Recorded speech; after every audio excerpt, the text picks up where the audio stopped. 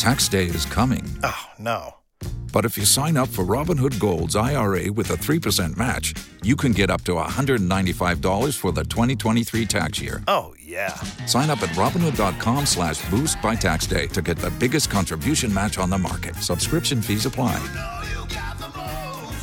Investing involves risk. 3% match requires gold for 1 year from first match. Must keep IRA for 5 years. Robinhood Financial, LLC, member SIPC. Because someone has to say it, and no one does it better than ANEZ SEZ.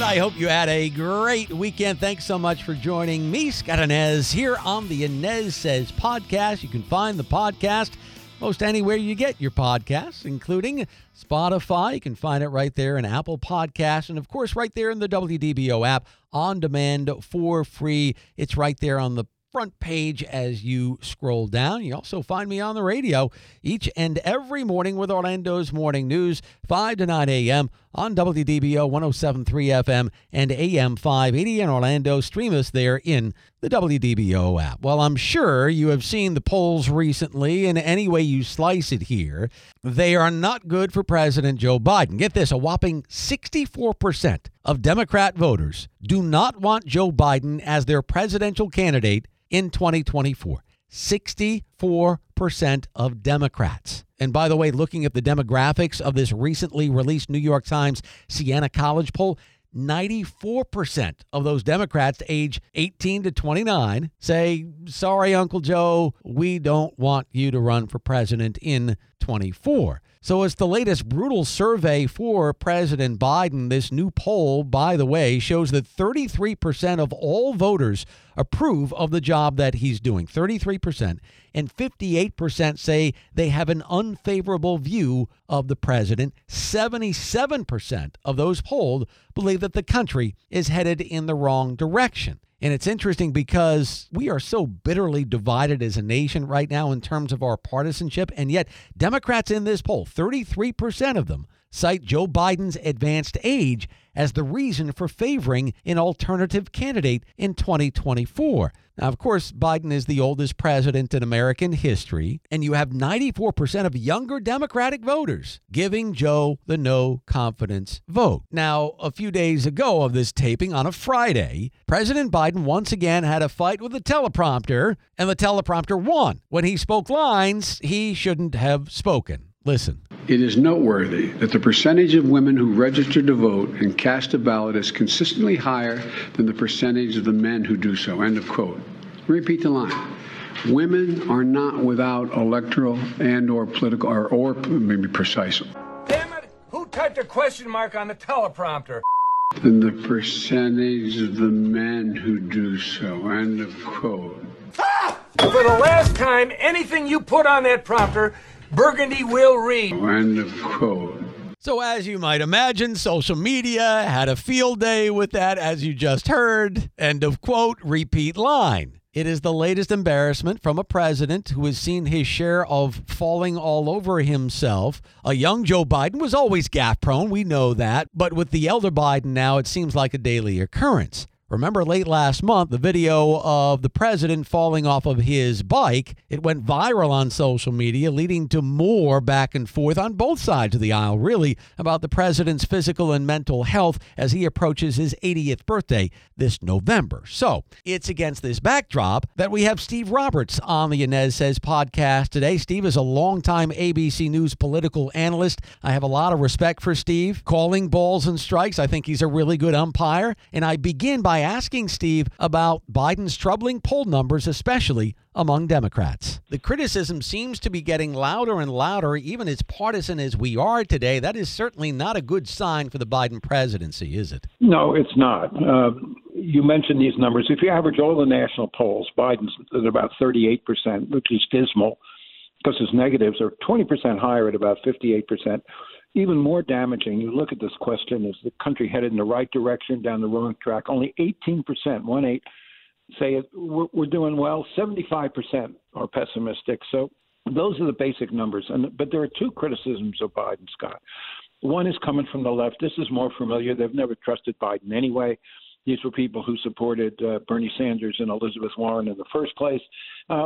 They backed Biden for one reason. They thought he could beat Donald Trump, and he did. But now they're very unhappy with him for not passing the liberal wish list, whether it's climate change, voting rights, immigration. None of that got done. Now, this is standard from the left criticism, but more damaging, I think, is this growing notion, even among some of his supporters, that Biden is simply not up to the job. He's too old, and he doesn't have the clarity. He doesn't have the dynamism. He doesn't have the energy that's needed to be president. And what makes it even worse for Democrats is this notion of who's leading the next generation. Put it this way. Who is the Democratic version of Ron DeSantis? Right? Yeah. The answer is there is nobody on the national stage. Governor DeSantis, only 43 years old, already establishing a major national profile if and when Donald Trump doesn't run again. If you ask who is the Democratic version, there is nobody. And that tells you how unhappy and why the Democrats are worried, not just about Biden's feebleness, but about their failure to produce alternatives in the next generation. Yeah, that's an interesting point. I mean, back in 2008, Barack Obama came out of virtually nowhere, but it looks to me that the Dems bench is extremely light here in terms of 2024. On the other side, not so much. It's a heavy bench on the GOP side here, Steve. Yeah, well, look, Barack Obama came out of nowhere. Bill Clinton, in many ways, came out of nowhere. Yeah. Jimmy Carter, in many ways, came out of nowhere, right? You're talking about three people who provided the next generation. And politics is always about the future. It's never about the past, right? And you think about the themes of Barack Obama, hope and change, the themes of Bill Clinton, the boy from hope, right? Jimmy Carter, I'll never lie to you. These were fresh faces who promised a brighter future.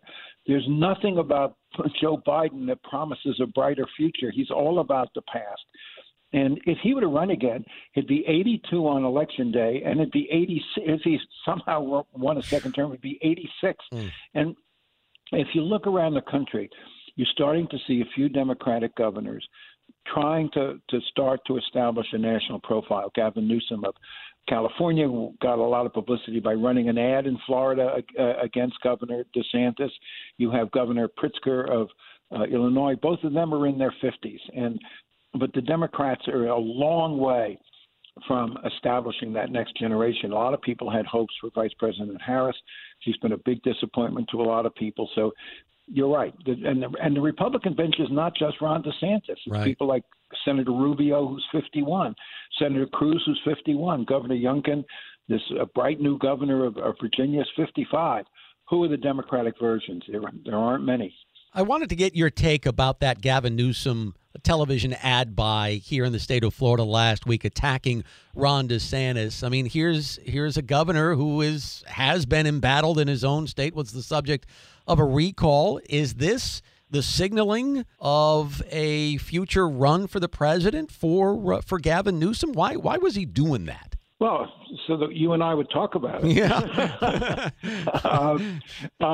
And it worked. I mean, it was such a sort of a striking thing that it got him a lot of publicity. And as I say, given the absence of other Democratic alternatives, you're right.